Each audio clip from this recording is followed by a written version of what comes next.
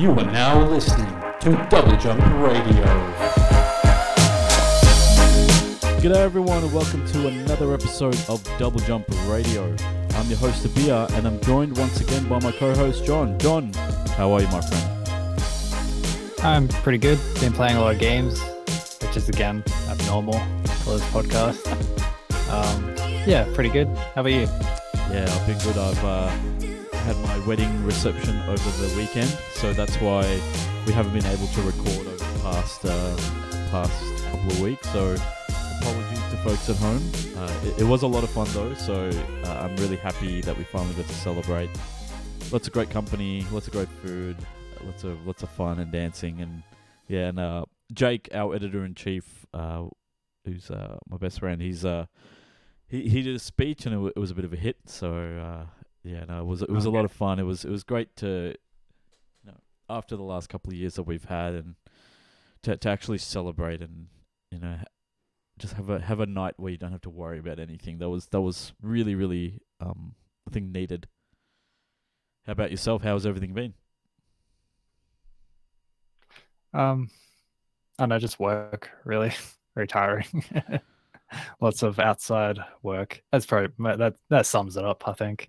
Yeah, otherwise I'm excited to talk about a bit of wrestling, a bit of games, and oh yeah, and Obi-Wan. Yeah, a lot of that probably. We're probably gonna have a lot. Yes, let's be honest. Yeah. Otherwise, yeah, that's about it. No, definitely. It's gonna be it might end up being a bumper of a show. So without further ado, let's move on to the first topic, which is the articles that went up on Double Jump over the past week.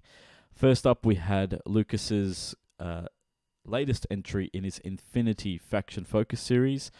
This time he's written about the military orders, which it's this game's version of the Space Marines from Warhammer 40,000.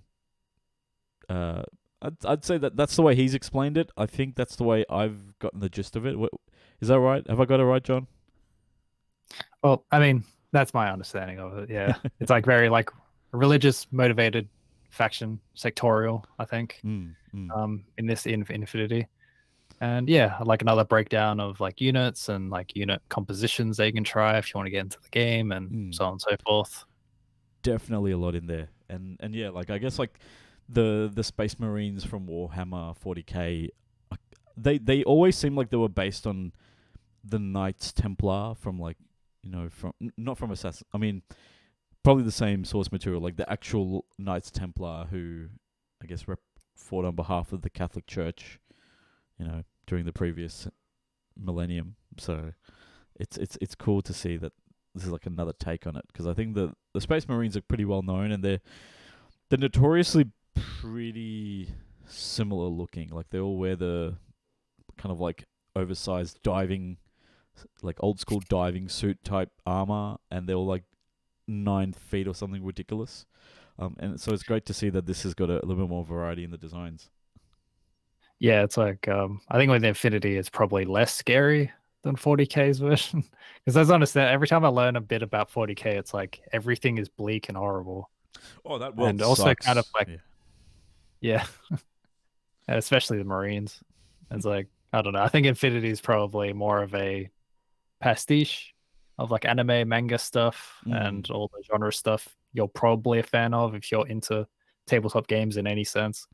So yeah. So another deep dive of 6, I think we've got in this. I think there's 2 more left from Lucas. He's put a lot of work into all these. So yeah, got more to come as well. Nah, definitely, and we're excited. I always love reading about what this world, because it's fascinating.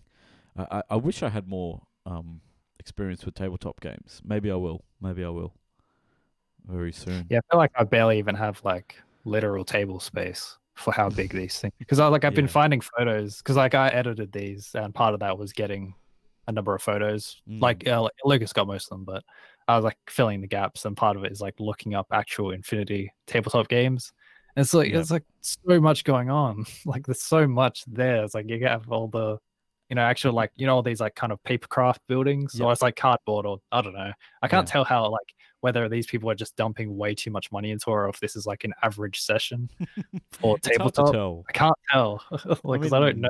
Everyone presents their best foot forward when it comes to social media and online, so it's hard to Yeah, tell. definitely. Yeah, that's Uh, I don't know. well, why don't we Uh, move on to the other article that went up of this past week, and that was your article about Will Ospreay, who's from the. Okay, he was in New Japan, or he is.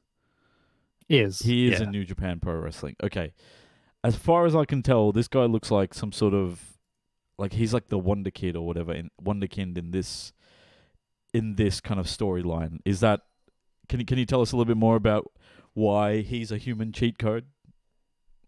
yeah. So his yeah, go read it because I'm proud of this one, and it Yeah. will take. I don't want to explain all of it, but it's like basically Will Ospreay was like a fast. Oh, it's like what's the word? High speed. That's kind of like a term. Well, as far as I know, that's kind of a term in wrestling for wrestlers who are like it's kind of like lucha libre, except you're not necessarily jumping. You're just Mm. really fast and precise about it, which Okay. is a a skill in its own right. Very very Anyway, he was technical. like a so he was like a high speed, like high flyer type. So like lucha, like lucha, but a little more ground based. Mm. Anyway, in the last couple of years, he's kind of completely evolved his style and character. So now he's technically a heavyweight, which means he hits you more, like a lot more strikes, a lot like still like stays on the mat more. Yeah. He doesn't go, doesn't do high flying moves, and he's basically got this entire gimmick that's kind of transformed him from sort of like this kind of young up and comer daredevil into like this like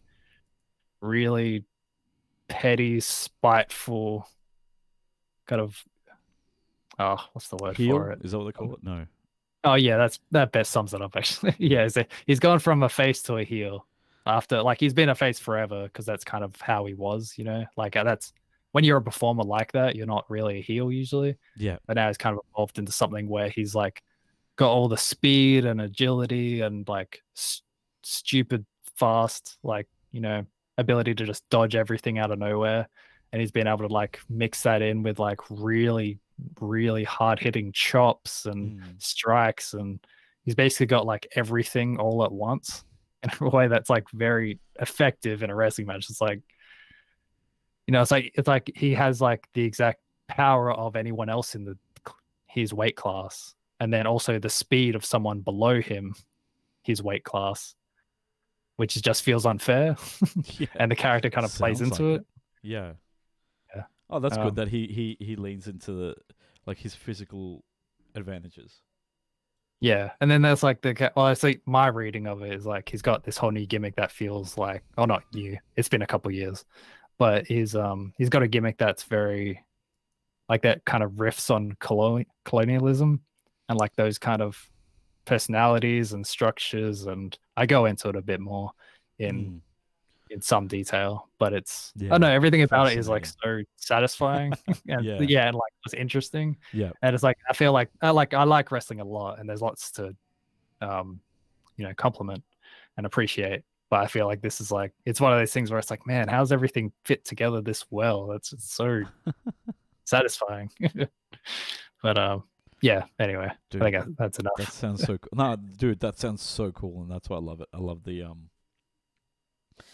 the fact that there's like someone in there who's gone from being a good guy to essentially like a bad guy, but kept all the good guy qualities. Because I always associated bad guys as being big and like just being more brutes, and relying purely on strength and intimidation rather than speed and technique. So like even for someone who's very casual and doesn't know much about wrestling, it seems like it's a cool take on the formula, so to speak. So well done, man. Yeah, it's like when people just to Go kind for of it. sum up a bit. It's like when people switch from face to heel and vice versa, it's like usually they don't really change their style that much. Usually they're more just like vicious, or just like they just do heelish things like getting them out of the ring and hitting them with, they're just like they play dirty basically. And this is like, as someone who's only been wrestling following wrestling for a few years, so I'm not, a historian at all. It's like this is the first time I've seen someone have a gimmick change, like a character change along with a style change, because he wrestles like a completely different style in ring. Like I feel like that's very rare. Like I think so. I'm not sure, but I haven't heard of it before. But yeah, just a segue, I guess. I love when you talk like that. It's so much fun because it's like you can hear the passion. Yeah, it's like I think I kind of like run out of steam as it's like, oh, this doesn't make sense. Yeah. So hopefully I'll write about wrestling sometime soon. I think I have like a lot of stuff that's kind of half finished, so we'll see if we get like a flood of it in the next few months. See how fast I can get it out. Yeah.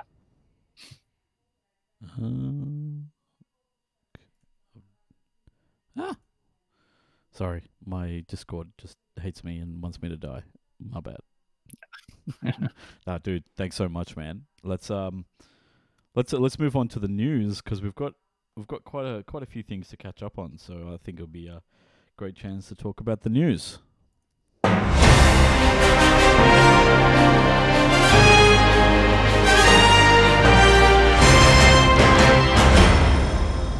So this first piece of news comes from the folks over at Rock Paper Shotgun, and obviously there's been a lot of reporting around this over the past week, because there's no nice way of putting this. The board, how should I put this? So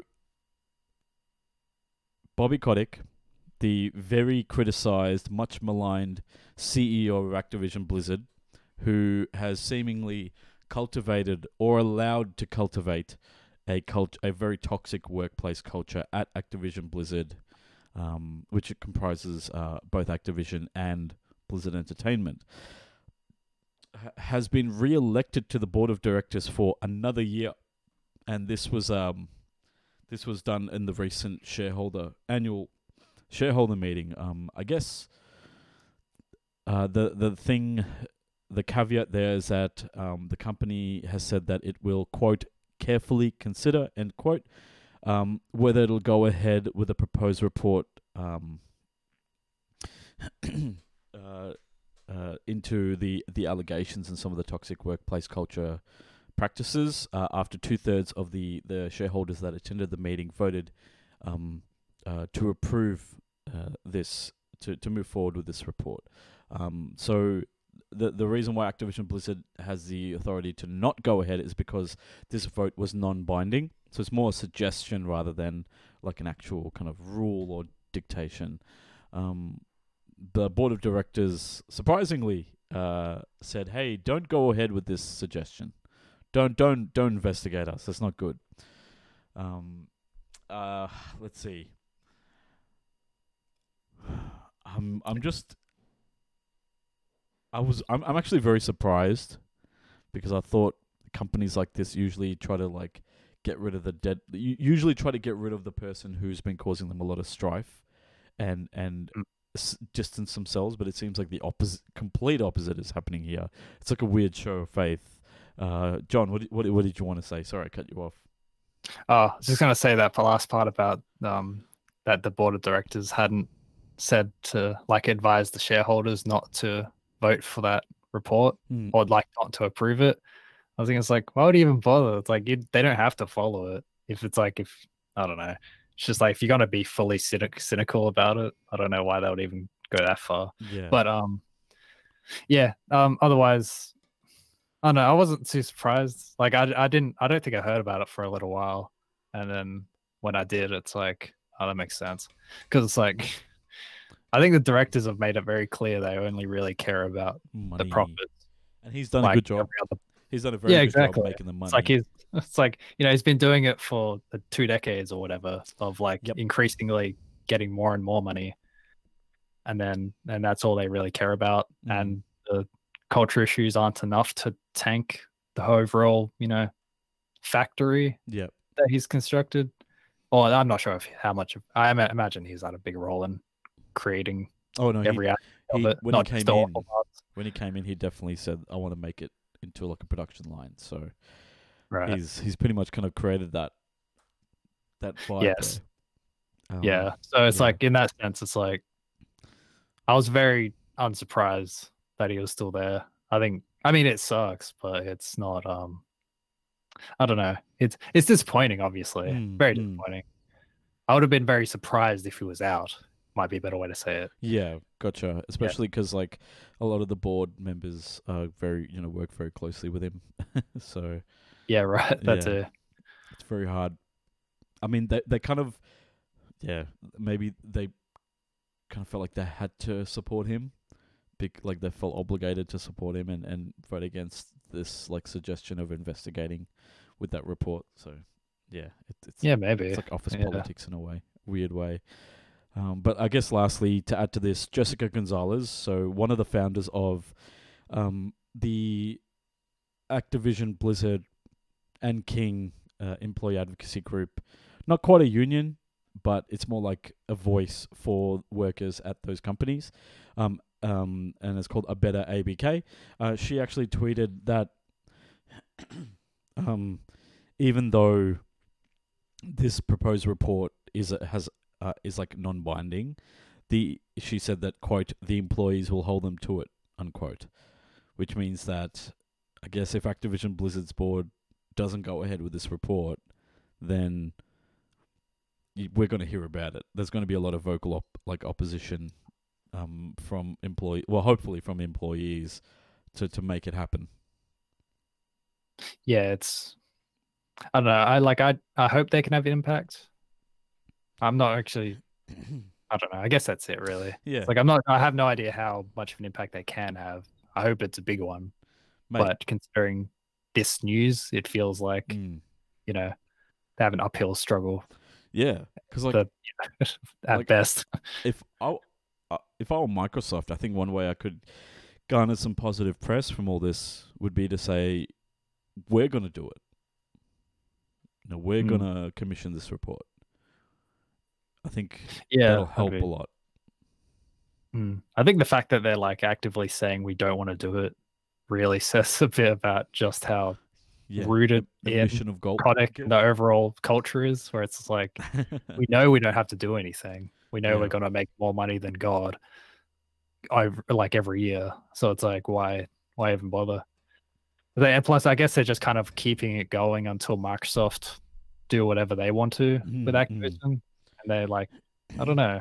Maybe they just kind of want to keep everything. Yeah, that's actually probably a big part of it now I think about it. It's like they don't want to.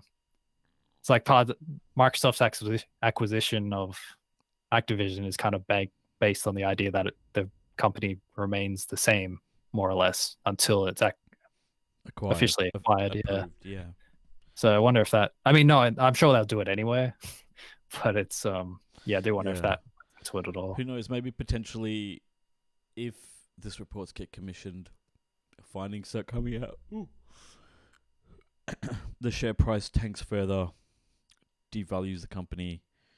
Maybe it means they get less in their coffers. So there's always a monetary reason for decisions like this. Let's be honest. Yeah, it's Well, moving from one shit show to another, John, do you want to take this next story about gaming companies coming out against the Roe vs. Wade decision in America? Yeah, so I don't think I'm going to try and explain the actual event itself. Basically, the long-standing, I think it's been 50 years. Yeah, it was the 70s. Long-standing constitutional amendment or precedent. I'm not actually sure exactly what it was, but anyway, the law that protected access to abortion in the US was overturned by the US Supreme Court. That's currently kind of stacked on the conservative side, which is what let this happen. That was overturned earlier this week. Several game companies have come out in, I guess, opposition to this news, to this, happening throughout, pretty much immediately. Yeah. As I understand, it was not very... Dude, it was hours, not even. I feel like these Republican states were just like, kind of just waiting. Yeah, because they were like literally waiting because they had stuff legally enshrined already, which meant once Roe versus Wade was overturned, it just like snapped abortion access, like, locked it in place. Like you can't get abortions anymore in that as soon as it happened. Anyway, I forgot my point. It's just a lot of stuff happened very quickly, I think, as soon as that decision came out. Anyway, this will be kind of a long list. I'm not sure how many to actually go through, but a number of game developers have kind of come out with statements. It's mostly statements. Some of them kind of promising actual action alongside it. So first was Bungie, seemingly the first of all these companies. They updated a statement they made in May, and they committed to a quote travel reimbursement fund, which kind of allows their employees and their dependents to, gives them the money to travel to states that will allow them the healthcare they need if the current state they live in doesn't. As part of their statement, they said, quote, "We remain undeterred in our commitment to stand up for reproductive choice and liberty." So, yeah, I think Bungie kind of set a high bar, as I think they've kind of been getting into a habit of it lately. Yeah. Like Bungie's been very involved in social justice issues for a long time and has been, doing a lot of things like in-game and with streams and everything, raising funds for charitable organizations and different causes. So it's and it can be a very risky move because, when you've got a player base or when you've got a fan base of millions and millions, you're gonna run into you potentially are losing a huge percentage of people there who are from a more conservative leaning background. So, like, I think, I'm very happy to see. Like, I'm very obviously disappointed and disgusted the fact that this was overturned. But I am happy to see that the game, game companies that often cop a lot of shit for, for stances they take or for things they do, like actually getting a little bit of, getting out there and doing the right thing and supporting their employees and actually putting their money where their mouth is and saying, we're actually going to help you get to a place where it is legal. Yeah. It's like that's the kind of action that's, especially commendable in this case. Yeah. Ubisoft posted a statement as well. They said, quote, "Today and every day we believe that reproductive rights are human rights, women's rights are human rights, trans rights, human rights, and equal rights for all are essential to a world where everyone can be their authentic selves and thrive." A lot of them are quotes, I think. A lot of them are statements, but, they're all welcome. Devolver posted an image to their socials. I don't think they said much else. They said that states reproductive rights are human rights. Among Us in developer Innersloth said that the overturning is, quote, "a gender, racial, economic, and human rights disaster for both present and future generations." Then which is right. Yeah, it is. Yeah, it's almost like these other statements are like kind of underselling how impactful this is. But so Innersloth made a donation to the National Network of Abortion Funds, and they also provided a list of relevant charities that people can donate to. Bethesda kind of posted something very similar to Devolver, but kind of in their own words, that said, quote, "We believe the ability to make choices about one's body and lifestyle is a human right." And that's it. A number of Sony studios kind of did the same thing. It was kind of like it was a variation on the same sort of quote that mentions, stating reproductive freedom and bodily autonomy are human rights, or some variation of. Yeah. This is kind of Humble following. Said that as well. Yeah, definitely. Yeah. And this is kind of following from several weeks back, where leadership said not to, told its developers not to say anything, with Jim Ryan's email that had cats in it, and to not say anything, whatever. Oh God, yeah. I don't remember what Ryan said. Yeah. He said, "Oh, it's a difference of opinion." That's right. Get the fuck out of here. So Naughty Dog President Neil Druckmann and Mm. Vice President Arne Meyer actually also posted receipts for donations they made to charities, and said that Sony is continuing its policy of matching these donated funds. So, more money where their mouth is there. As he said, Humble said in a statement that it is, quote, committed to ensure that all of Humble's employees have access to safe, affordable, and essential healthcare, including reimbursement for travel that may be needed as a consequence of the overturning. EA also committed to, quote, expanding our benefits for US employees and their eligible dependents to ensure they have access to healthcare.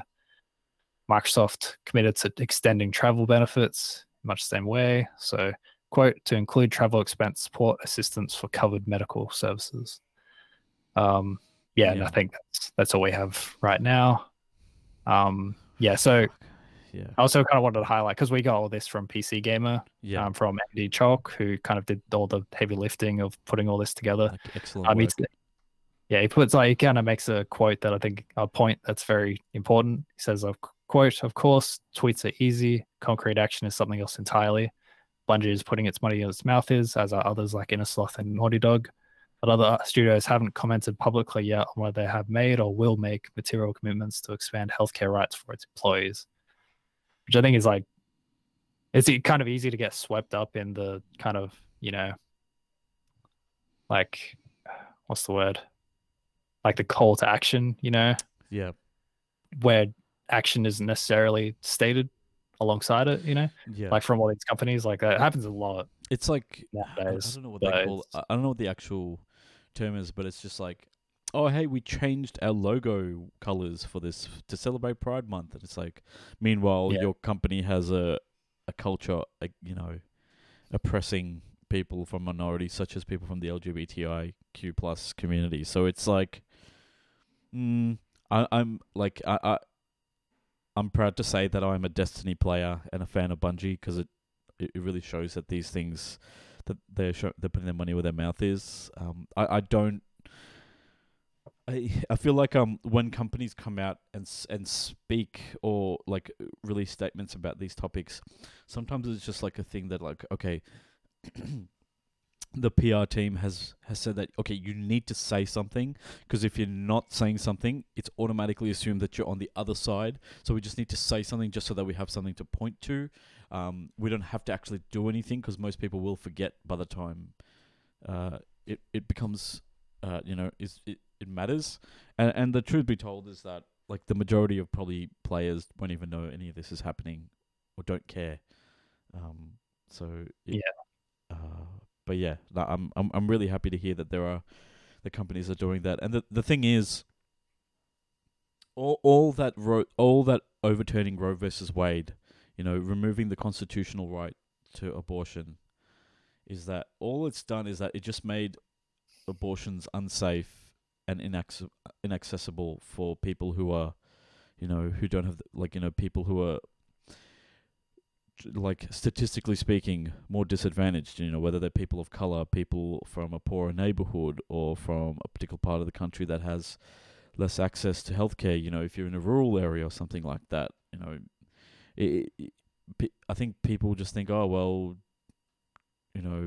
don't have sex, or, just have the baby or whatever. Like, it's not that easy, it's not always a case of rape or a case of assault. It could be, a partner leaving you, or someone you trust leaving you, and you cannot give the life that you wish you could to the child and things like that. Like, it's a complicated issue. It's not, and the fact that it's disappointing that that like a panel of like 80% men made this decision on behalf of all women in America. I know that there were a couple of women on the panel, and I think one of them actually voted for overturning it. But it's like, it's just another example of, like, maybe there is something to this idea of representation in democracy. It matters, and that's I think this is just like another piece of evidence supporting the fact that we need that. And, like, obviously we're both we both identify as men. We don't have whims. We're not in a position to like understand from a woman's point of view. Like we can't tell women what to do. We wouldn't do that, and it's yeah. I'm just really disheartened and really fucking angry that this is allowed to happen. But yeah. Anyway, sorry. No, it's all good. Yeah. Yeah, I'm just it's glad like I'm not in America. Like, I'm sorry, but America's every day gets less and less appealing to want to go there. yeah, it gets scarier and scarier, Yeah. and it doesn't seem to get any better. But yeah, I think that will kind of That'll cover that. sum up that particular Mm. point. Yeah. Let's move on to something a bit more positive, potentially, depending on how you feel about Nintendo. Oh, go sorry. Nintendo. About Overwatch. One thing I just wanted to talk about was that we've had a kind of like a few developments from the point of what's happening from the world of Overwatch. So Overwatch, I think it launched 2015. It was 2015, maybe 2016. It was actually hugely popular when it came out, and it was kind of like Blizzard's latest superstar. Is my cat in the? I think she just walked back into this. My cat's just walked back in. Oh, okay. It was definitely on your seat for a second. Yeah, she was there. Well, essentially what's happened is Overwatch has been kind of floundering for the past few years because it just hasn't been getting the type of like mainstream or that regular support that everyone's been looking for. Like I stopped playing it years ago. Like I used to really play it a lot and I found it fun, but it just became very stale. There wasn't a lot of new content. And I think my understanding of it is that like they announced the second game and then they kind of stopped updating the original one. Yeah. So and then it's way longer. 100%. The Overwatch 2 I think was announced back in like 2019. If not longer than that. And so essentially what happened was it was a bit confusing because Overwatch 2 was announced as a sequel to Overwatch that includes both player versus player and player versus environment. So like, it had both like a co-op horde mode kind of idea that was tested in different events over Overwatch's life, but it also had the sequel to the full multiplayer. But Blizzard also said, but we're also going to be bringing a lot of the features from Overwatch 2 into Overwatch 1. So it's going to be like those two games will exist concurrently. Now what's happened since is that now that Blizzard's revealing a lot more information about Overwatch 2, what we're learning, first, Overwatch 2 will be a free-to-play game. So the original Overwatch was a full box release. I've got the box behind me. So it was a retail release, and you couldn't play it for free. I mean, they had free weekends, but it was essentially a game that you had to pay to play. But on top of that, it also had a lot of loot boxes and a lot of like kind of, pachinko style, gotcha style mechanics to get more money out of players, battle passes and random drops and things like that. I guess it was like kind of like a, have your cake and eat it too type approach to game, to monetization. And that's that copped its own flack, as part of the whole Star Wars Battlefront 2, FIFA Ultimate Team, that whole like investigations from Europe around loot boxes. So the fact that Overwatch 2 is going free to play is one thing, but the other thing is that it's going to be replacing Overwatch. So the original game will not be playable as of October 4 when Overwatch 2 launches. And that's going to be a very interesting thing to see. I mean, it's not unheard of. Like, I guess as a sequel comes out, the game's old series, the previous release always wanes in popularity, and generally its servers do get shut down over like after quite a few years. But the fact that this is completely replacing it and making a game, unplayable, essentially, a game that people have paid for. That's going to be a very, very, I don't know. That's already divided people. So it'll be interesting to see if Overwatch 2 will have enough to not only replace Overwatch but also add to it. Because yeah, like Overwatch hasn't really changed in a long time. Well, What it's do you like think? my understanding, like, because I don't play Overwatch at all, which is a common refrain from me. But like for many games, but it's like keeping up with like how people are seeing Overwatch 2 is like because it's gone from 6 versus 6 to 5 versus 5. Yeah. Tanks have a very different role. It's like a whole thing has been made different, and my understanding is that it's kind of been pushing towards Mm. less objective team play, which I guess team play isn't going away, but I mean as in like it seems like it's going for more instant action sort of like kind of attitude and culture towards like I'm not culture, but like that seems to be how that game is being designed specifically, Yeah. or like shifting away from where the first one is. So it's like I feel like that the idea that people are like upset with the first one makes a lot of sense because they are really replacing the first game with another game, Mm. depending on how you feel about it and see it, which is I don't know. It's like again, it's like yeah, like you're right. It's like it's not unheard of for a game to be replaced by the next iteration of it, depending on the kind of game it is. But it's yeah, I'm kind of wondering how this will work out for them. So I guess the free to play will at least give them a lot of rope initially Yeah. to see how a lot of people will be willing to try it compared to spending $40-$60 or so Mm. to even try it or whatever. Yeah, like I'll definitely try it. I'll definitely like I liked Overwatch, the original one, and I like first person games, so for me like a new excuse to play something would be fun. And it does really lend itself well to team play, especially when you got mates, but yeah, it'll be I don't know, it'll be interesting to see cuz it's not like there's a shortage of online shooters to play. But yeah, if anything, like I think what'll happen is just like what happened with me and a lot of other players. People just try it for a while and then it'll just grow stale as they don't update it really. But we'll see, because yeah, I registered for the beta a while ago. I didn't get into like the closed beta or whatever, so I'll see if I can get into this beta. Yeah. And like I guess it like there's definitely people thinking it might turn out like Halo's did, where it came out, people liked it, and then they never really kept up with it and just kind of kept making mistakes. And it's like Blizzard feel like they're kind of a similar holding state right now, or at Mm. least from the outside looking in, it feels like they've just kind of I don't know.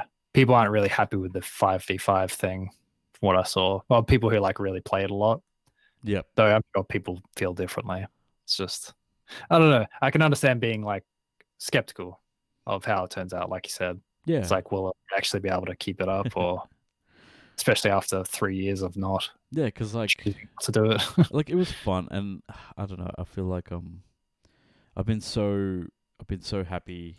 Like I loved Overwatch for the longest time, and I've got like several pop vinyl figurines behind me of the different characters, and like it's yeah, it'd be interesting to see how it goes. I mean, I hope that I really hope that it's well. Like I never want to wish a game to be bad, so. You know what? I guess if I get into the beta, I'd love to share my thoughts in a future episode. So yeah, let's stay positive. Let's hope for the best, and hope that it does do the original Overwatch justice and does go beyond. Woo. John, do you want to talk about? Yes. Yeah, sorry. I couldn't think of a segue. I was like, let's talk about Nintendo. Yeah, that's good enough. Yeah, so Nintendo Direct Mini yesterday, as of recording. So a lot of little things, I think. So I'll just kind of list through the list I found. Just go through those. So first, Persona 5 Royal, Persona 4 Golden, and Persona 3 Portable are coming to Switch alongside every other thing, as announced during a couple weeks ago or so at Xbox's conference. Yeah, it's going to all consoles pretty much. Yeah, so it'll have both English and Japanese voice acting, and all three games will be sold separately, not as a collection. And yeah, so kind of getting the series back up to where Golden was, I suppose, and releasing everywhere. After that was Mega Man. Oh no, after that. Anyway, this is in different order than the actual announcement. Mega Man Battle Network Legacy Collection was announced. This is coming to Switch in 2023, assumedly other places as well. I'm not sure if that's been confirmed. Be sold in 2 parts, which I think is very similar to like the original Mega Man collections. Yep. right. Yeah. And yeah, which I only learnt about those games like a few months ago, I think, because like, it's got like As in the collections? no, like the Battle Network games. Yep. Because like it's got like at least one of them has like a really dedicated competitive scene that is like had to like ROM hack these games, like these GBA games, you know, Well, they weren't into made for it. like a yeah, like into like a competitive friendly sort of thing, you know, because like there's no like real network available anymore for these games, Yeah. like to actually play it That's online true. and so on and so forth. I don't know. Yeah, It's very that's interesting. true. Like that's all I know about it is Yeah, that there's yeah. people who are really into it and it sounds really cool. Because like that's why they had the Mega Man. There was a Mega Man. I don't know what it was called, Mega Man EXE or something. There was like an anime that tied in with it on Cheese TV back in the day, like yeah, when I was a kid. So, that's like that was my like main exposure to Mega Man for the Yeah. longest time. Still is really. but I guess like I like that a unless lot. you knew, you wouldn't have known that it was actually related to this like these games because they didn't really mention it in the show. It wasn't like at the end of the show there was an ad for it or anything like that. Yeah, that's true. Yeah. After that, Mario plus Rabbids Sparks of Hope, like the sequel to the original, gets a release date of October 20 later this year.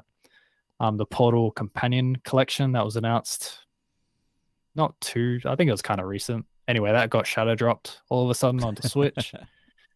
So that's out already. Nier Automata, the End of Yorha edition. So basically, Nier Automata is coming to Switch. We include all of the DLC that's already been released, as well as a few Switch exclusive costumes, which I think is shown in the trailer. So that releases October 6th. So after that was Harvestella from Square Enix. So it's kind of combining lifestyle farming sim sort of stuff like Stardew Valley and Harvest Moon and all that. It's kind of combining it with seemingly kind of stereotypical Square Enix RPG stuff. Yeah. I think is the idea. A lot of Yeah. glowing structures in the background and crystals and gems. Yeah, it's like the quote I saw from IGN, where I lifted all this list from, says, quote, play as a villager and collect materials, grow a farm, and prevent the quietus, the season of death, from destroying your idyllic life. Which I think as a sentence does a pretty good job of merging both those things. Oh my god. So Harvestella comes out on November 4 for at least the Switch. I'm not sure if it's coming anywhere else.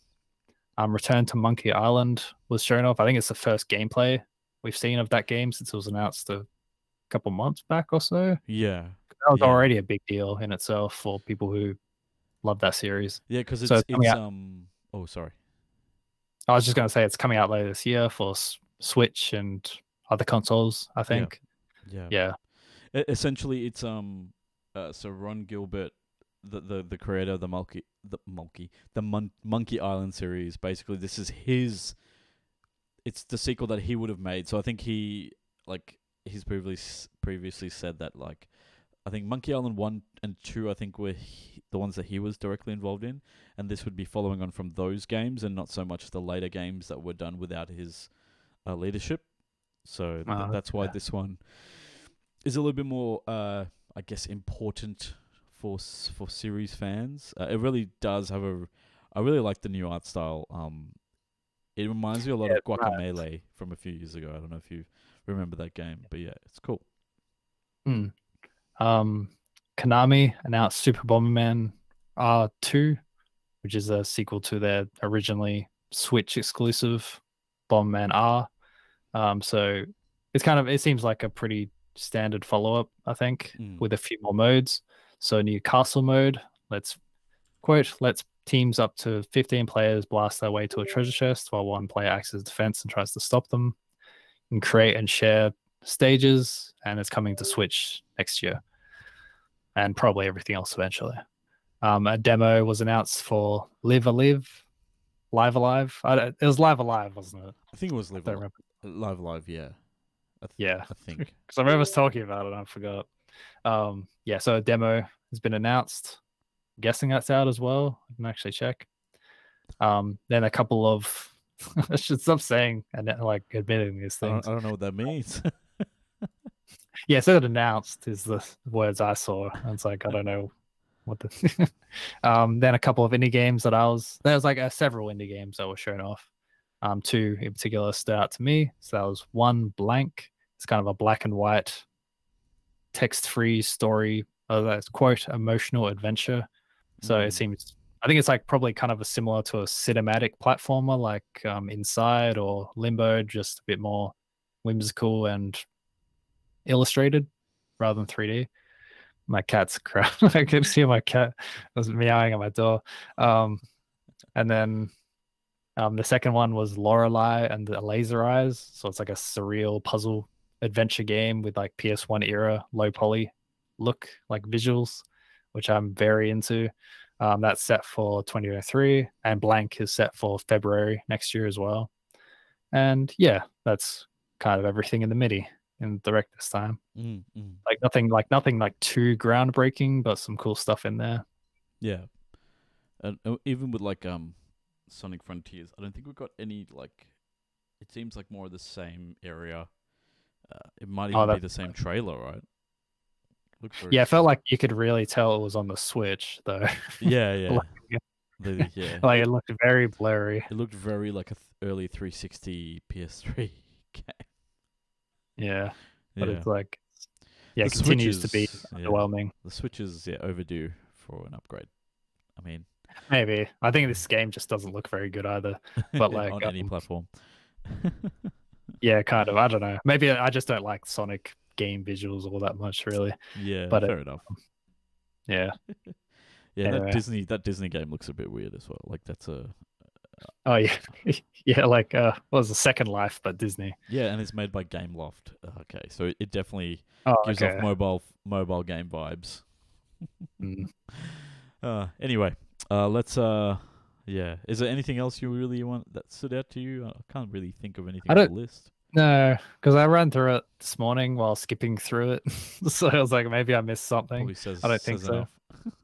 No, like I'm kind of excited for the Persona games coming to Switch. I'm excited for those games to be coming to different platforms because, like, I remember my friend, he wanted he kind of assumed Persona 5 was on the Switch like a couple years ago, and it wasn't. Yeah, and it's just like that was like part of the reason he bought one.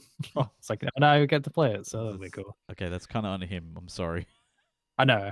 But it's like it's kind of I don't know. It feels like these games feel like so because like my exposure to Persona was like 4 through the Vita version. Yeah, which is a really good version, right? Is it? Yeah, and Golden, then like or was it Max? Yeah, Golden. Yeah, Golden. Yeah. And then Persona 3 Portable on PSP was also playable on the Vita. That was how I played that. And then Persona 5 Royal is like just consoles. You know, it's like I wanted on handhelds. Well, that's the thing. Like those re-releases are like kind of the definitive editions, right? And it's good that those are coming here. More or less. Yeah. Cool. But it's yeah, I think that sums it up there. Yeah. Well, that's going to do it for the news for this past week. How about we take it over to the chit chat? You know, everyone always looks forward to this every week. I feel like so. Let's take it over to the chit chat. I mean, I know we do. Sorry, I meant we do.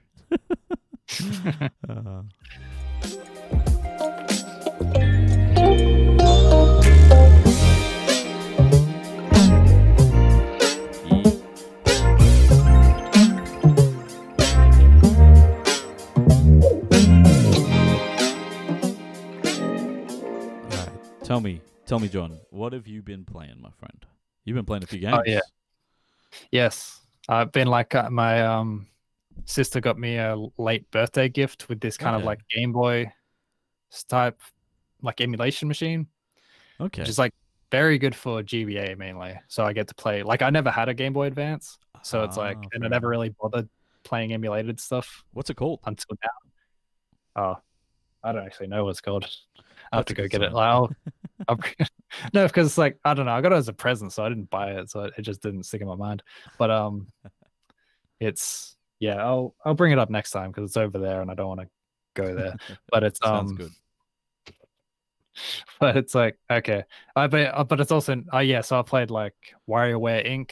like the very first one, which I'd never played any of those games, and I was very excited to play one. Which is that was I don't know. I was just gonna run through a lot of them because I got also because I had to get new SD cards for it because the ones that For come with the these yep. like the ones they come with are very like faulty apparently. Oh, So I had to get new ones. that's how you know it's And then authentic. also, yeah, yeah, authentic, yeah. Yeah, so but when I got the SD cards, I also got like an R4 card, which lets me download DS ROMs Yep. as well. So I've been playing DS games as well. On that, I've been or basically just on your old DS. on my DS Yeah, because yeah. I knew I didn't want to play it on a one screen thing awkwardly. So it's just like, oh, I'll just put in the work to get this. It's got like it has PS1 support as well, the actual like Game Boy one. And then I've also been playing PS1 games on my PC because it runs it better. So been playing lots of stuff. So I'll just run through them quick. So I played. I haven't finished all of them necessarily. But it's very much like a taste test sort of thing. So WarioWare, I started Alan Wake, but I haven't come back to it. I played Picross 3D, but the way it like because it's like Picross except it's like you're like moving basically like marble, like a block of marble around, except you're chipping away at it until the shape comes into Mm-hmm. the frame. Like that's the idea. Except it really messes with my inner ear because I have like motion sickness, so I Yeah. can't play that anymore. I played Speed Punks, which is a Mario Kart clone-ish thing from PS1 that I played as a kid and I haven't played for a long time. Never heard of this game until you talk. I know no one has. There's another game no one else like I'll mention as well that no one has ever heard of. But I'll get into that one. I played through Toem, this indie game from last year. Yep, Kind of yep. yeah, the black and white photo. Mm-mm. That game's really nice. It's not very long though. It's like Yeah. 2.5 hours. Okay. What'd you play that on? Switch or is it on PC or something? On your Mac? I played it on Switch, hoping that I had motion controls for the camera stuff, and it didn't. Oh no. Bummer. But started playing the new Teenage Mutant Ninja Turtle game. Dude, that looks so amazing. I'm gonna get that. Yeah, it's very cool. Because I only played it with my sister for a little while, and then I haven't come back to it yet. Yeah. But it is very good. Like it like has, I don't know, because it kind of reminded me of like I really liked River City Girls from a few years back. Yep. This one feels like a much slicker, more accessible version of that compared to Streets of Rage, which is like really punishing. I found. Yeah. Like Yep. the most recent one. 4. Yeah. Was that the one that was? Yeah. Yep. After I played Speed Punks, I bought Crash Team Racing because I was hoping it would be because like people are like really into it. So Which I was one? like, oh, like the new one. I like the newest one. I was Nitro Refueled. Yep. Yeah, I was actually not as into it as I hoped because it's not Speed Punks, I guess. And then you're not getting that feel. Yeah, I don't know. There's something I don't know. Just not super into it. I played Advance Wars. Like started that up, like the original one, which you'll see a remake at some time in the future. Yeah, they announced that. Kind of like, yeah, it got delayed. Camp. That's yeah. Yeah, which I like having played it. I kind of see why they delayed it now a little bit, in how it like because it's like about taking over. I don't know the way the gameplay works. Right? Yeah, like the way the gameplay pans out, I can kind of see why it's sort of reminiscent of how. Poor timing. How it could remind people of Ukraine's invasion, yeah. Or the invasion of Ukraine. Yeah. I tried playing Drill Dozer, which is like this old platformer from Game Freak, who make Pokemon games. That's a name I haven't heard in a long time. Drill Dozer. Yeah. It's like 90s. Or was it early 2000s? Oh, okay. It was a Game Boy. Yeah. Oh, like nice. Yeah.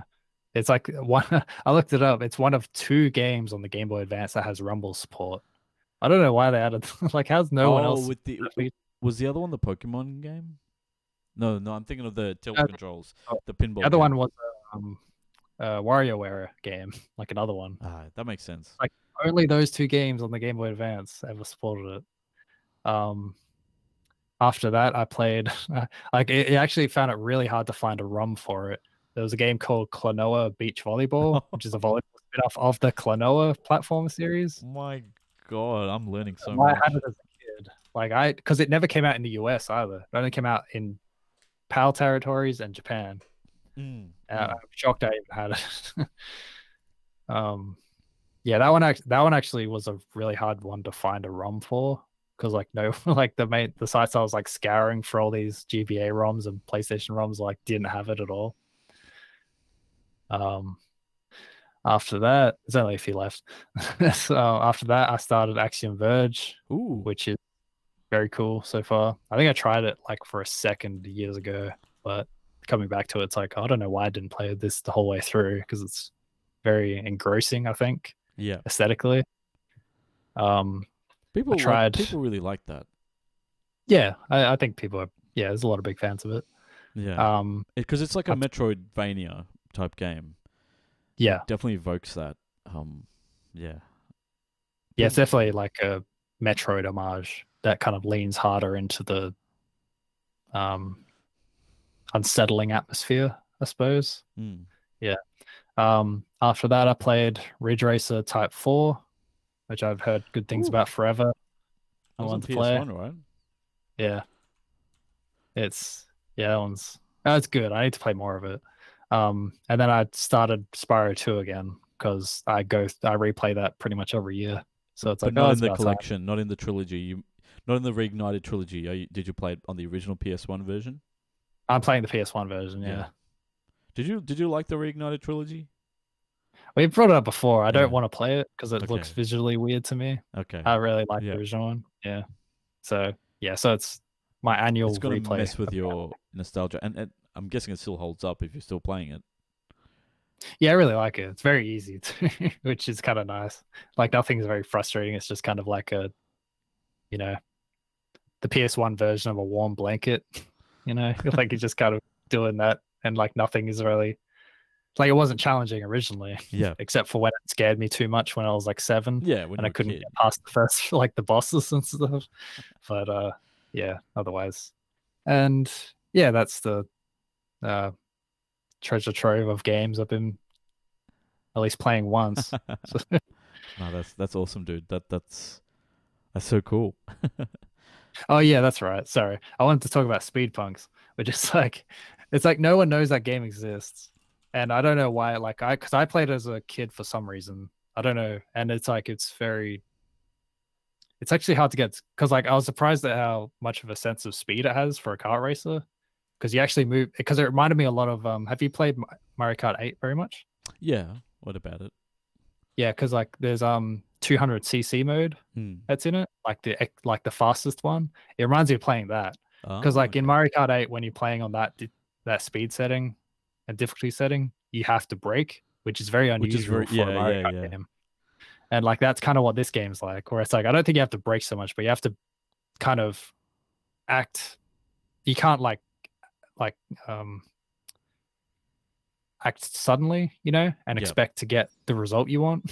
Like you need to kind of act ahead of time. You have to kind of treat it like a racing game. Yeah, exactly. And it's like, say. Yeah, it's like there's a lot of precision, It's like, because it's like, it's like MK Mario Kart coins are kind of like, speed boost things. So you like stock up on nitro or whatever as you race through, but they're really hard to hit because you're going so fast, and you have to like really position yourself for like pretty much everything to get where you want. Yeah, I think basically what you said, it's like a racing game except it's a kart racer, which is a very interesting mix, I think. For like, it's, I don't know, I found it. I wish there was more to it, because I burned through it in a few hours, and there's nothing else for me to play in it. I've got some gameplay up on the screen, and it looks cool. Like it looks like it had like varied maps and things like that, and it definitely has, like, it definitely reminds me of modern like Mario Kart from like the DS onwards, because it very much has those, because like the original Mario Kart was very low poly. Like this definitely has a much higher level. Yeah, it's like sprite based. Yeah, pretty much. Like it wasn't actually 3D. This one definitely looks a lot more like modern Mario Kart. How does it compare to Crash Team Racing in your mind? I haven't played the original Crash Team Racing. I actually might, just because I'm curious to see how people. Because people, I don't know, people had strong memories of it before the remaster came out, and I was kind of curious how it contrasts I with how remember I that played being the new a one. lot of fun. Yeah, well, it's like I know, like I don't mind what I've played of Nitro Racing or Nitro Field. Yeah, it's not like, I don't know. I might have a more positive opinion of it if I wasn't so high on loving speed punks currently. Like maybe if I play it again in like a month or two, I'll like it more. But it's like I think I don't like its boost. Like I don't like its like drift boost system too much. It feels In which game? in Crash Racing. Yep. Sorry. Okay, cool. And I don't really like its power ups too much either. There's like, I don't know. There's a few things I don't love, but it might be just because I'm too attached to how they are in Mario Kart. I'm not sure. This game looks nice. There's like bloom effects and like really cool lighting effects and stuff. It's cool. Yeah, because I played it on Duck Station as well, which is like, as I understand it, like the best current PlayStation 1 emulator for PC. Bells and whistles. Like, yeah, and I was like, it's like it's really nice to be able to play these games and like add, up the resolution. Yeah. And it's like, oh, this holds up, like visually, like, or at least I think they do, because I like all, like low poly stuff, but it's like I'm surprised at how it's nice got a it charm. looked when I. Yeah. The character designs remind me of Psychonauts. I don't know why. It's just like some of the proportions and stuff. And like, yeah, and no limbs. They're all just like Raven limbs. Fair enough. No, thanks so much, man. It seems like you got a lot of different games in over the past couple of weeks, which is awesome to hear. Because I feel like we are notorious for not playing much. Yeah, famously. But it's like, yeah. But you've been playing something. I've been playing. Like obviously after I kind of came off a high with, how should I put it, with Top Gun Maverick. I really, really liked that, and I think it's an amazing movie, and everyone should watch it. But after that, obviously, I was like, okay, I need to play like some sort of flying, like, dogfighting game. And then I learned, I saw that, oh my god, there's a partnership with Bandai Namco, sorry, for like Top Gun Maverick themed content in Ace Combat 7. So I was like, great. I already knew that game's got like kind of like a cult following. It's like very well regarded. So I thought I'd give it a go. And yeah, you basically get like kind of the jets that are featured in the original Top Gun and Top Gun Maverick.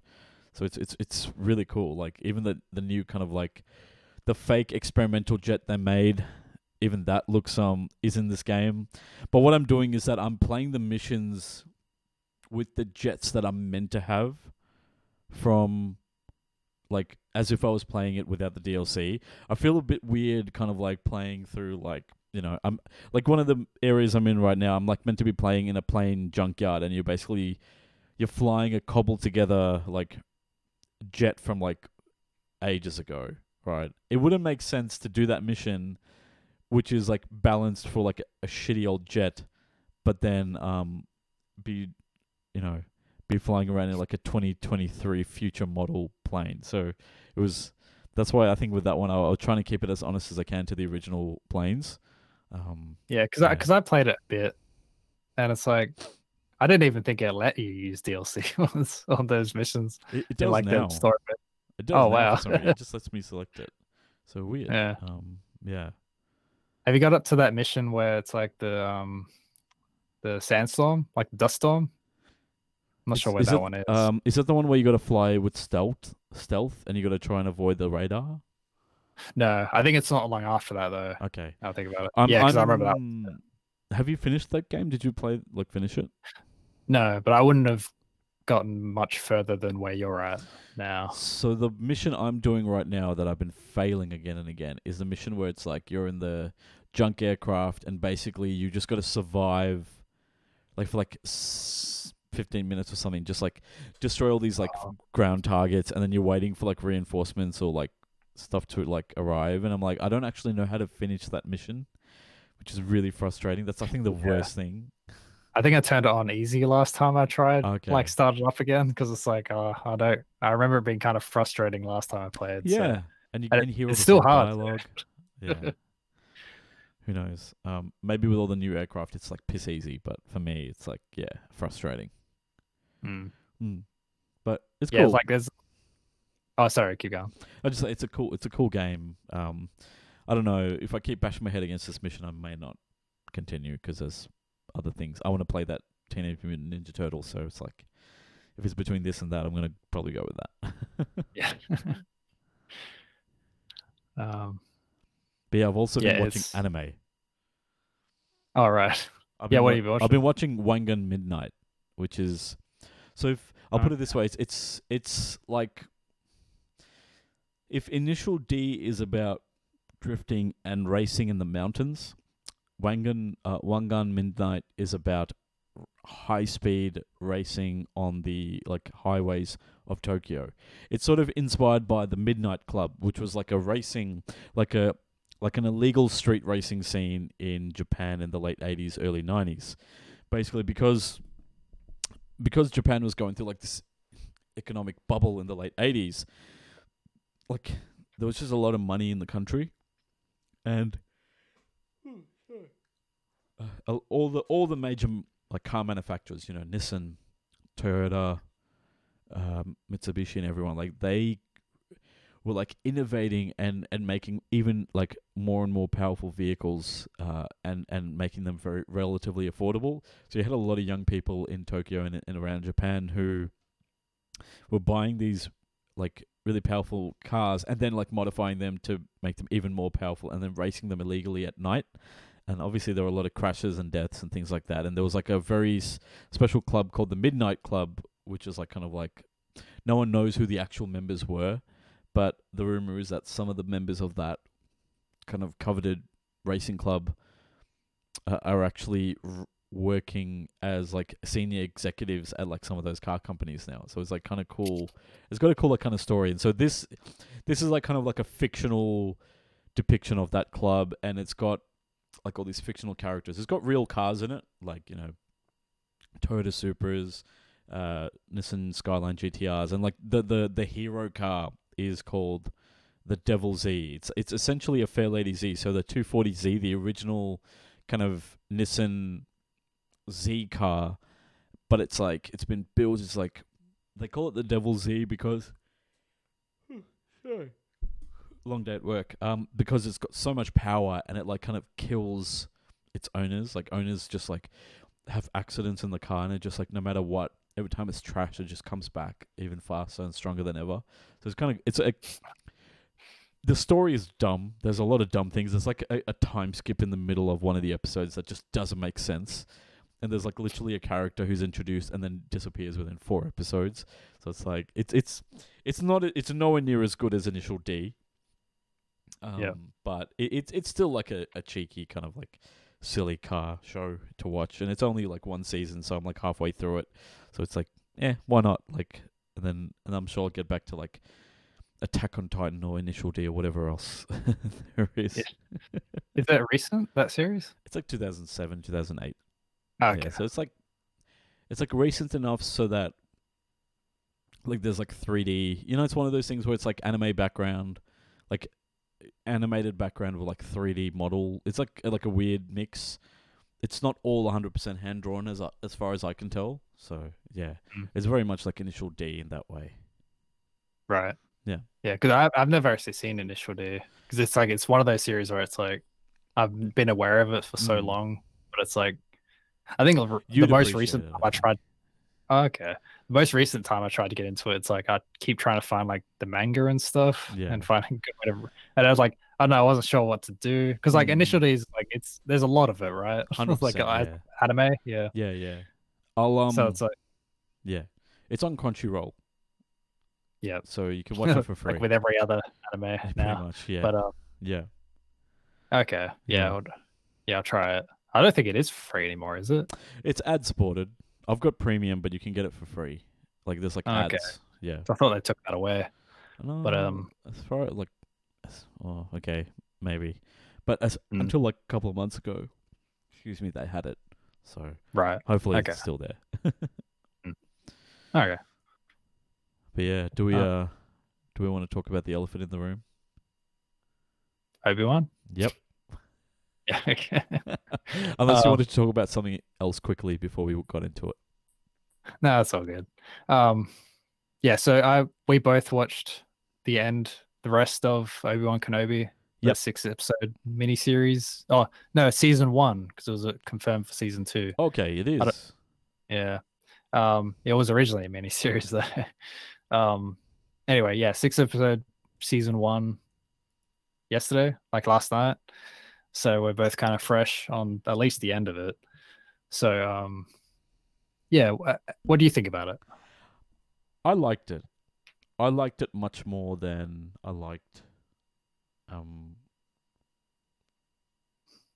Boba Boba Fett. Fett. I completely forgot what it was. Like I was so relieved to see that it wasn't just set on Tatooine. Like I'm just so sick of that. Like obviously it starts off there and it kind of like ends there, but it like all the major set pieces were done on different planets and it was really cool. I mean, if it the one unfortunate thing is it just cemented in my mind that how useless the Jedi are and how dumb they are and how much I really don't like Obi-Wan. And that's actually something because like I was thinking about it a lot during the last episode Hmm. because I feel like the reason Ewan McGregor's performance in the prequels, like people remember them fondly, is because he was like a source of levity in movies that didn't necessarily have a lot of it, Yeah. He was kind of especially like the third one. the sensible one. Yeah, but he's like he has like I don't know, he's like so affable as Obi-Wan in those Yeah. movies where it's like it's really easy to remember him fondly. I'm sure it's legitimate. I just haven't seen him in ages. But it's like Yeah. I feel like the nature of this story means he's playing, a weathered, weary version of Obi-Wan who is like has Yeah. like none of those qualities. It's like he's still good. Like he's still doing like Ewan's a good actor and he's doing a fine job. But I feel like as a character, he's just like he doesn't have anything of what people would have been drawn to Exactly. in like Yeah. nostalgically, Yeah, yeah. Like Um, I think him as a character probably. Like I think the little girl, the actress who plays um young Princess Leia was like had a lot more of that sass or that kind of humor versus like cuz that's what Obi-Wan used to have. I feel like well in episode 1 2 3 like he kind of was like he was kind of rebellious in a way, like nowhere near as much as Anakin, but he would have a laugh, he would have a joke, and things like that. That like that's all kind of missing here. Yeah, yeah, it's. Oh, I also kept thinking about because I was barely aware of it. Like I think I only heard of it like I don't know after episode 3 or something, Mm. where how there was like big dumb white nerds were all angry about Oh, the Moses Ingram. protagonist. Yeah, I was thinking Jesus like Christ. I was thinking about it. It's like she is so good in it. Like she is Yes. like she's excellent in this show. Like by far the strongest performance. Mm. At least I thought so. Like I thought she was great. And I was thinking, it's like, man, this is what people are upset about. It feels like 10 years too late for this kind of bullshit from these like stupid nerds. Yeah, like she Like, actually. I don't know. Yeah, Oh, sorry. I was just really surprised by it. I was like watching it. It's like, whoa, she's great. And it's like I only had like a very peripheral understanding of like this is the thing people are weirdly upset about. And it's like, man, this is the thing that's happening. like Like- yeah. Come on. It doesn't matter. It's just like that's Yeah. something that just stood out to me a lot. Yeah, I think it just kind of crystallizes the fact that like fandoms suck. Yeah, broadly. I don't think there's like I can't think of like a positive fandom. I feel like there are always stories like this happening no matter what, and it's like it's a fictional. Oh my god. Anyway, Yeah, no. It's just I was just surprised at how like outdated it felt. It's Hmm. like, man, it's like stuff from 10 years ago or maybe more recent. I know it's like Yeah. I know this stuff will go away. I'm just saying it's like I don't know. It's just just stood out to me. yeah. Like she because yeah. Oh Oh, yeah, because you mentioned Leia as well, and I was Yep, surprised at yeah. how much I kind of liked her as Yeah. like the kid character. Because I was thinking when she first showed up, it's like, oh, okay, it's one of these shows where they kind of try to force a child yeah, point of view. but it makes But it's like sense. that's Yeah, quite good. yeah. I mean, it's yeah. It was pretty. I don't know. I feel like she did a really good job of like being super believable as this is what a young Leia would have been like. Like I definitely got that Yeah. vibe because she definitely has the sass and the intelligence and the wit of someone like Carrie Fisher's portrayal. So I think this was like really I think that was probably the thing they nailed and like I just couldn't get over the fact that how old, like, it's a very weird timeline because I think technically between episode 3 and episode 4, it's like 19 years, right? But we're expected to believe that, like, Obi-Wan has aged so badly. Maybe it's all Does that he look time in the that sun. different?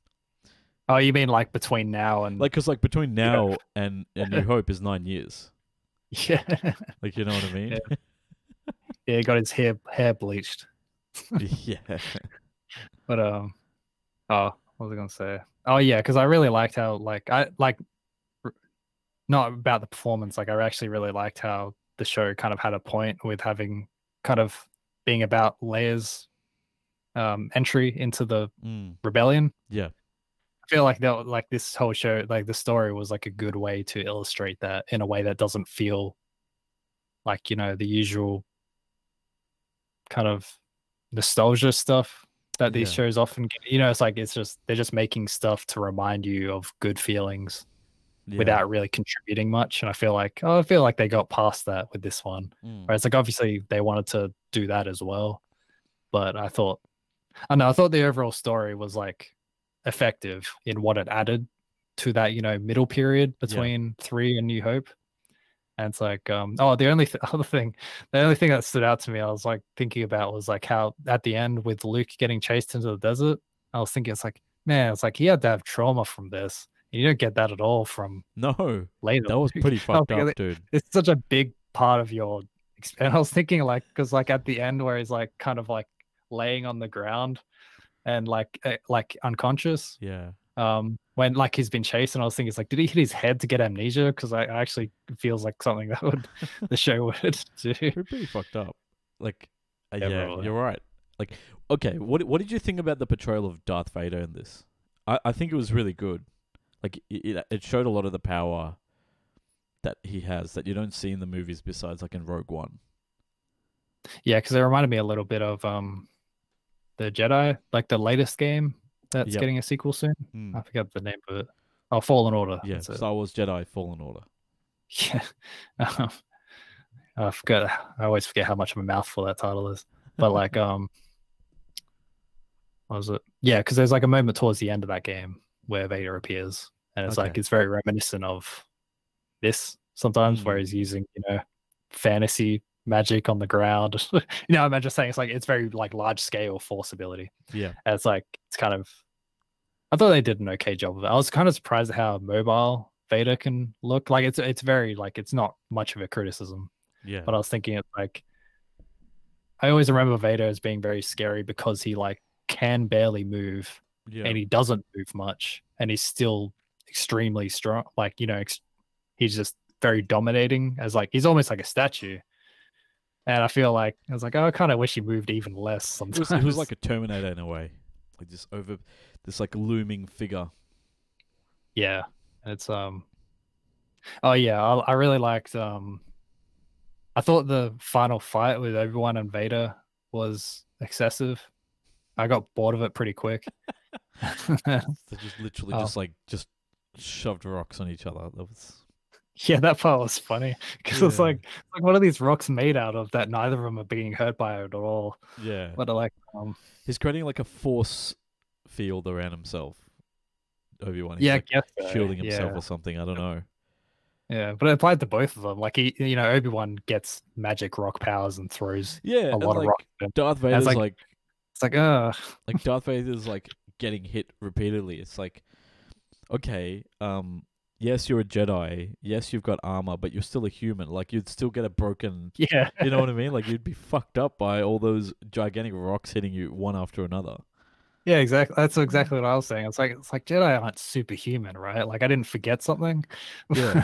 Like um, like they're not like they can have like super speed and things like that, but they're not like invincible. yeah. Because they But I get really they like- get cut down pretty easily in like episode 3.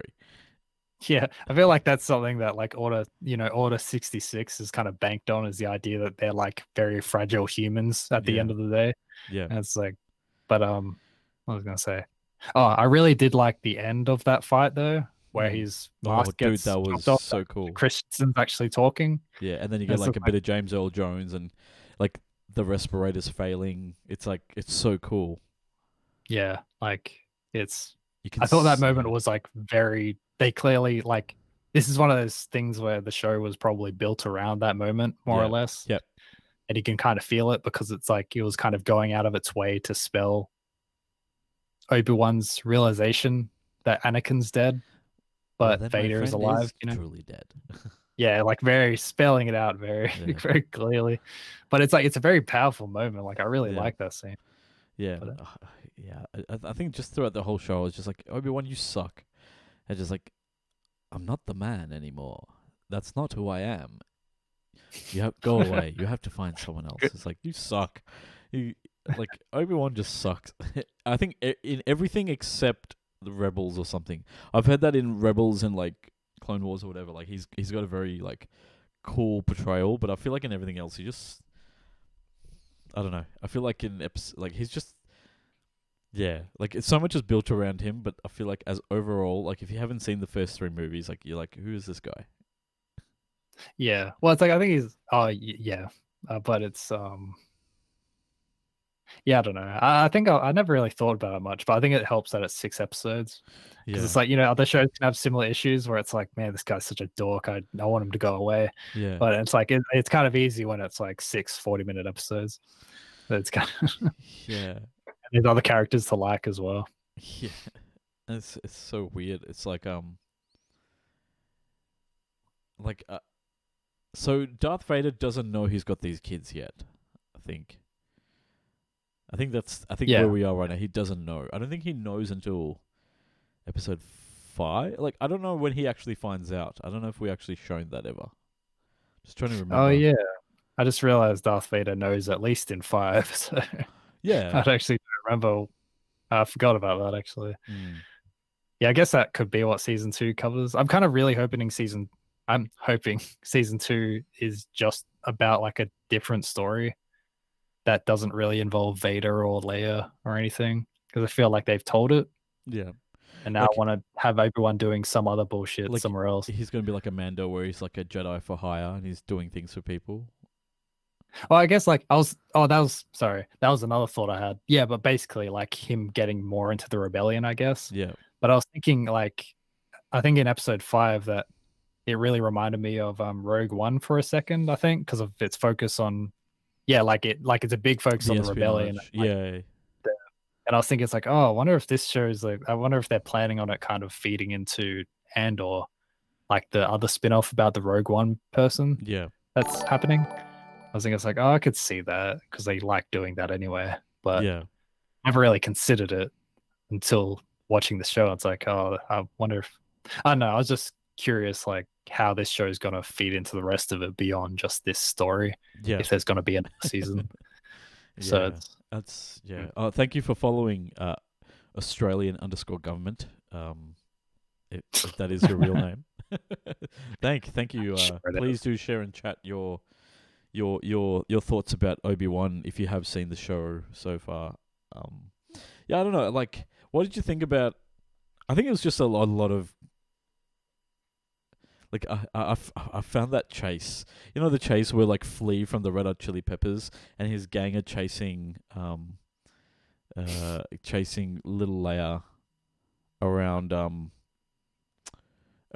forest, and it was like such a bad chase. Like it's so easy to like and yeah, I think that's one of useless those, guards. It's like, oh god. yeah, I think it's one of those things that really reminds you. It's like, oh, that's right. This is made for kids sometimes too, Yeah. and not almost 30 man. Well, But- like, yeah, and it also, I guess it's still a better chase than the one in Boba Fett. You know, the really slow speed bike chase. Yeah, it didn't last 10 minutes. That's nice. Yeah. But- What else? What did you think about the lightsaber designs? Because I think it was pretty cool.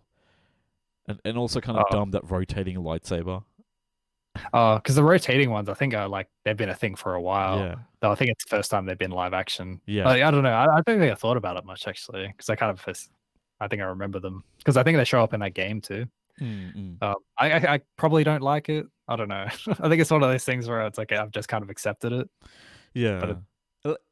And like what's silly is that, you know, the third sister, like her whole motivation is like getting revenge for killing, for what Anakin did to the Padawans in her, like to all the Padawans, I guess. But it's like she spent like what 10 years or something rising through the ranks, becoming like a super killer and this and that, serving Vader, and then at the end she's just like, yeah, I'm just gonna stab him in the back.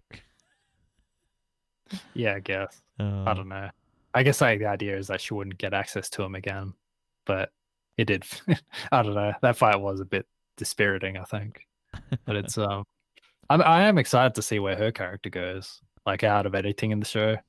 I think it's just like I really like her. So like, and like the fact that she's still alive is like exciting. Yeah. Where it's just like, oh, she's such a strong character to be in a Star Wars thing. Yeah, it'd be cool to still be around. Yeah, because like I mean, she's not mentioned. Like the tricky thing is like you're introducing all these cool characters and everything, but they're never mentioned again because they're not in the other movies. So it's it's hard balancing act. So I wonder what's gonna happen. Do you think like the second season could be like him and her rescuing Jedi or something? But I feel like Jedis are all gone by the time. Yeah. Yeah. I also feel that's kind of the idea of the game as well. I keep mentioning it. Star Wars things Jedi like Fallen Order. and it's like I think that's kind of the premise of that one. Yeah. Is it? I actually don't remember. I think it's called Survivor. The new one. But I don't mind. I don't mind that idea though. The idea of that, going off finding new Padawans. Yeah. Like that's not bad either. I don't know. I just hope they have a good idea, because it's like the idea that this is concepted as a mini series, and then they kind of we're making a season 2 anyway. I don't know. I'm a little skeptical it's going to be good, I guess. Yeah. Yeah. And it's like, okay, so then if they make a season 2 or whatever, then they're going to somehow wrap it up in such a way that like Luke Skywalker never talks to Obi-Wan since this time, and only knows him as Ben and as the crazy guy, like the old guy in the caves. Right. Yeah, I was thinking that as well. It's like he talks to them once and it's like, oh, that's the crazy guy. That's cements in my memory. Yeah. And was Uncle Owen, like, I'm just trying to remember how he, like, in the original trilogy, in the prequel trilogy, he's like dating Anakin's mom or something, or is that Anakin's mom's brother or something? Like, I'm trying to figure out. No, I think she's a different character. I didn't think he was that related. I thought it was just a wife and husband who would like a child. Oh, like, I thought that. Okay. But I thought, yeah. For some reason, I thought that no, because I don't know what happened. Like maybe, or maybe it's like remember how like in episode 2 he goes back to Tatooine or whatever, or was it episode 3, and like his mum's gone. And like he goes back to see the house, and I think that was maybe they're just living in that house, the Skywalker house. But because that was on a different planet, wasn't it? Or no, was it Tatooine? Tatooine? Pretty sure. I mean, like, I thought Owen was dating his mum at the time, but I could be wrong. Could be completely wrong. I feel like that. I mean, maybe I guess. I feel like that would add a really weird dimension. Yeah. To the story. Oh, that is something I wanted to say though. Because you mentioned how it's like not set on Tatooine. Yeah. Like not much at all. And I was thinking like I feel like this show did a pretty good job with settings. Yep. I thought a different color like palettes not just and stuff. Yeah, like not just having different ones, but just having like a good variety that kind of defined each episode. Because it reminded me how like I don't remember much from Mandalorian. Like 'cause I watched them again recently, and I don't remember many settings. Like I remember the ice planet being very striking, like the very, very first one. And I remember is it the spider one, or is the spider one in the second season? Spider one. Oh, that one. Yeah, that's the second season. That's right. Okay. I forgot about that one actually. The first ice planet is like the intro to the first episode. Yeah, it's like salt flats sort of looking. Yeah. And I don't know, maybe Mandalorian had more than I realized. I was just thinking I didn't remember like many like, striking imagery of the settings in Mandalorian, and this one it's like I'm not sure this one had much either, I guess. I don't know. I just remember like it just felt more impactful as an like viewing experience. I think because Star Wars has been a weird rut where almost every setting is just a mild recoloring of a real Earth place. Yeah. or something like that. Yeah, Like they yeah. don't really do much like vibrant settings. Yeah. So I don't know. I guess they really didn't this time either. I don't know what I'm describing, Well, like, but yeah, I mean, they had like Mustafar, where for some reason Vader sets up his home base on the like right next to where he was like horribly maimed. Because I'm pretty sure that's the same planet where that last fight in Episode 3 happens. oh, okay. Because I Yeah. remember that happening in the comics. Like that's where that base was from. Was like Yeah, that was. in I'm not sure. Mustafar. Yeah, I didn't. I don't think I ever connected it to Mustafar. Yeah. Yeah. And then like, and then the weird base in the middle of the sea. Yeah. Yeah. Yeah. So it's like there's like kind of like the sunny grass, or not like what do you call it? Like the sunburnt sort of planet. And then there's Mm. the ocean planet, and then there's what else was there? I guess it's Tatooine. I think No, like there's kind of a Coruscant, lush Alderaan, which is like very lush. Alderaan. All right. Yeah. I Yeah. don't know. Yeah, I don't know. Maybe I'm not wrong. Mm, Maybe mm. it really was a variety of visuals, Yeah. but it's just Oh, it was cool. maybe it really just was after Boba Fett Yeah. being so annoying about it. I'm not sure. Like yeah, and because like Boba Fett being I think a victim of the pandemic, so I think that's why. Yeah, definitely. Yeah. Nah. Like overall, I liked it. Like it. I mean, it's kind of it was kind of predictable, but it was kind of cool. It was. I think it was good to see like Obi-Wan kind of have a little bit fleshed out about him and him actually kind of dealing with the trauma of what happened, 9 or 10 years ago. It was kind of cool. But yeah, I remember seeing articles saying, "Oh, this Star Wars Jedi Fallen Order like character will show up in the show." I haven't played enough of the game, so I don't know who actually shows up in there. So, I actually don't think that's happened. I remember seeing those headlines. I don't think Yeah. that actually okay, cool. happened, as far as I know. I mean, unless they meant Darth Vader. Or like, oh yeah, because the little robot didn't that show up in Mandalorian or something else? Maybe, I don't know. I don't think it was in this show. That poor mouse or robot. I saw like the poor mouse or robot that's cleaning the base, and on that ocean planet, like getting chopped in half. I'm like, why? Why did you have to hurt this little robot, the little droid? But see enough animal abuse at home. I know. What was this? I really liked Hayden Christensen's depiction. Like, I think he did an excellent job as Darth Vader. Like, you could see the hatred in his eyes. Like when you see it, I was like, Jesus Christ, this is like a really gripping kind of portrayal. I was kind of like, I remember before I actually watched it, because I remember, like Hayden Christensen coming back to the role. It was like part of the, announcement. And I was kind of disappointed how little he seemed to be in it. Like, I'm not sure if he was like actually the person in the Vader suit. Like, I'm guessing not. I was kind of, I don't know. Probably I was kind of thinking most of it. Yeah, but I was kind of hoping he would be doing the Vader voice. Yeah. In some way, just like a different variation on. I understand why they didn't, because I bet that would have sounded weird and wrong. But I know that's kind of what I was hoping for, just because I was hoping for a different performance. But it's that last part is kind of makes up for a lot. Yeah, exactly. And you can kind of like see both sides, and it was really cool hearing both voices there. And like it was kind of weird seeing that flashback of that fight they had, and he's clearly much older than he's clearly much older than before. But like Obi-Wan is just like Obi-Wan sucks. He's like a shit mentor. He's like. That's the whole point, though. It's like that is the story. Like it's just like stop trying so hard to impress me, because that doesn't impress me. It's like you suck. Never any positive. Like he never has any positive things to say directly to like Anakin. He says it. Okay, I don't remember at all. Like he says he's a good pilot. I think that's about it. Oh, okay. He calls him like a good warrior and stuff in that flashback, doesn't he? I guess. Yeah. Like I don't know. I think that's something that apparently that Clone Wars show is very good at. Is giving all those little bits you don't get from the original prequels. Which I don't, because I haven't seen that or Rebels. So clearly I'm missing out on a lot of that kind of backstory, that nuance. Yeah. Damn. But that's anyway, no, I think overall I liked it. it was a lot of fun, and I'm glad it was like 6 episodes. I think 10 episodes would have been a bit long. I don't think there was enough there to sustain it. Yeah, I think that's kind of why I liked it as well. It's like it kind of knew what it was and didn't try to, reach beyond what the story was trying to tell. And it Yeah. did a good job at telling the story it was trying to tell as a Yeah. result. Yeah, and it was cool that it didn't like kind of mention the rebellion just yet.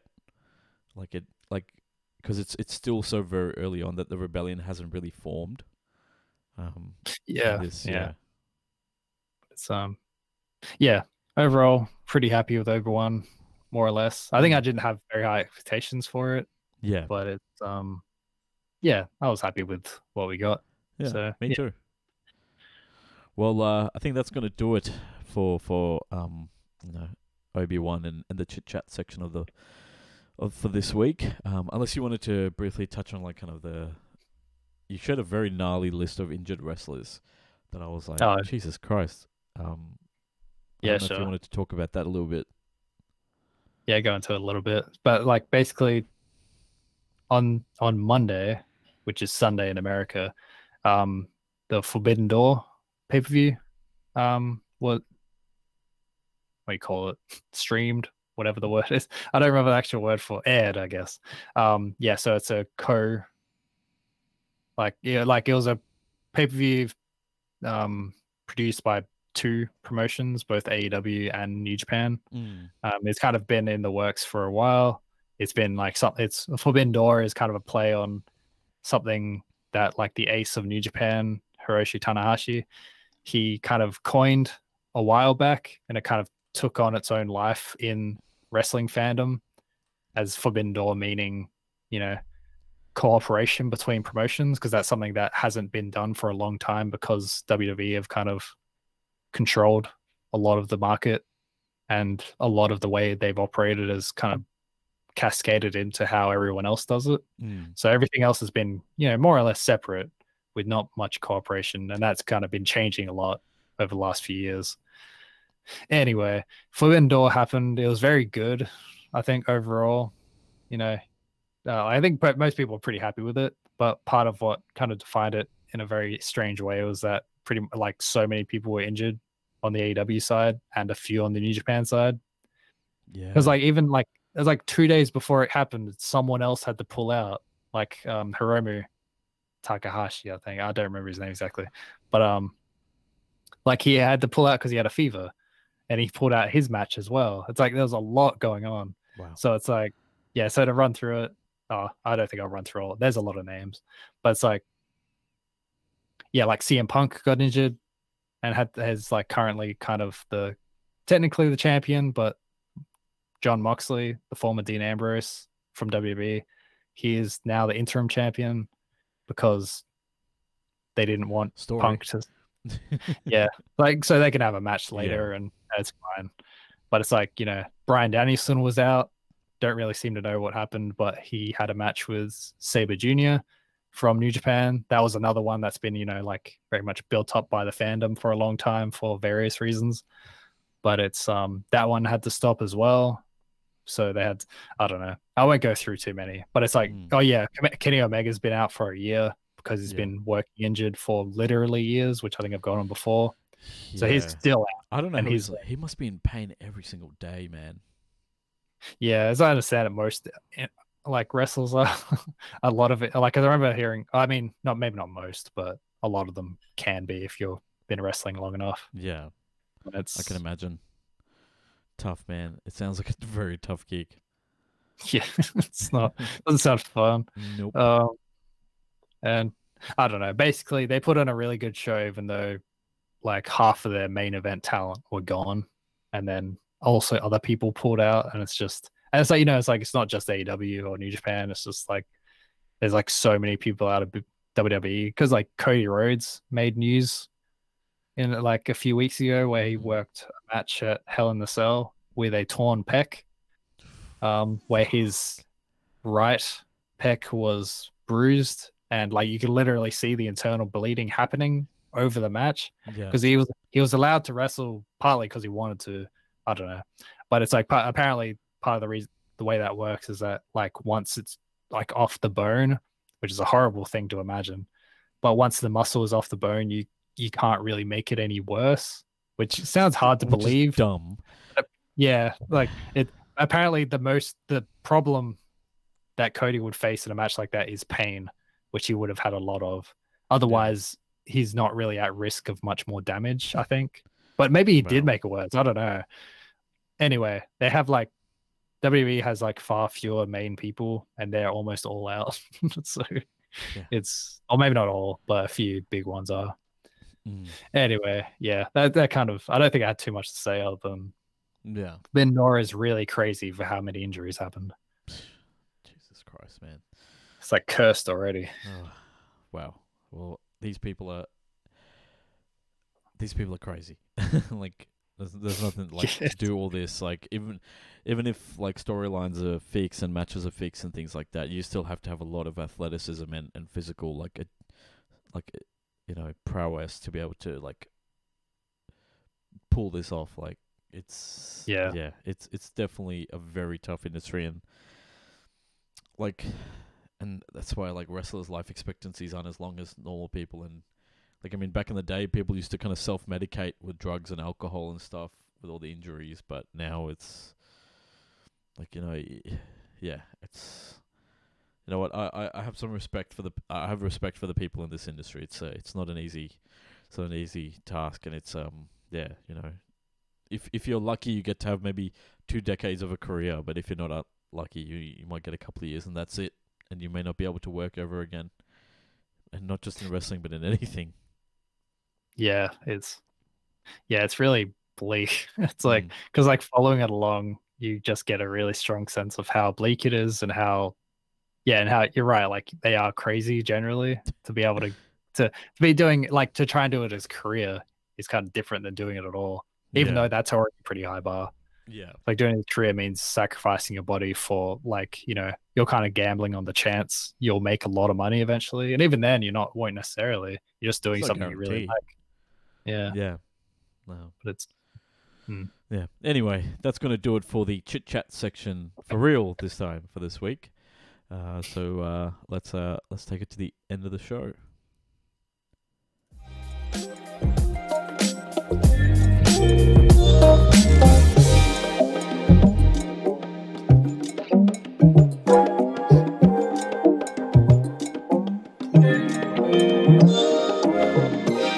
As always, you can send in your questions and your responses to anything that we've discussed this week to podcast@doublejump.co. You can also chime in on our Discord server. Just go to doublejump.co and click on the Discord link there to come say hi and talk about wrestling, Ace Combat, Nintendo, whatever you feel like. Just come on and join the community. Come and say hi. The more the merrier. And Double Jump Radio is made possible thanks to the support of our wonderful members. You too can support Double Jump by heading to doublejump.co/memberships and signing up today. So thank you to everyone who's been supporting us so far. Couldn't do this without you, and we hope you're enjoying all of the content that we're putting out so far. But John, thank you so much, dude. It's always a pleasure working with you, man. Yeah, always fun. I was trying to keep it short this time. It's only for this. Thank you so much, man. But yeah, everyone, head over to doublejump.co. Check out all of our awesome content. We've got a few articles coming up in the coming week, so that's going to be a lot of fun. But yeah, until next time, everyone, look out for one another. Peace. Bye. Love you all. Take care, folks. Have a great week, John.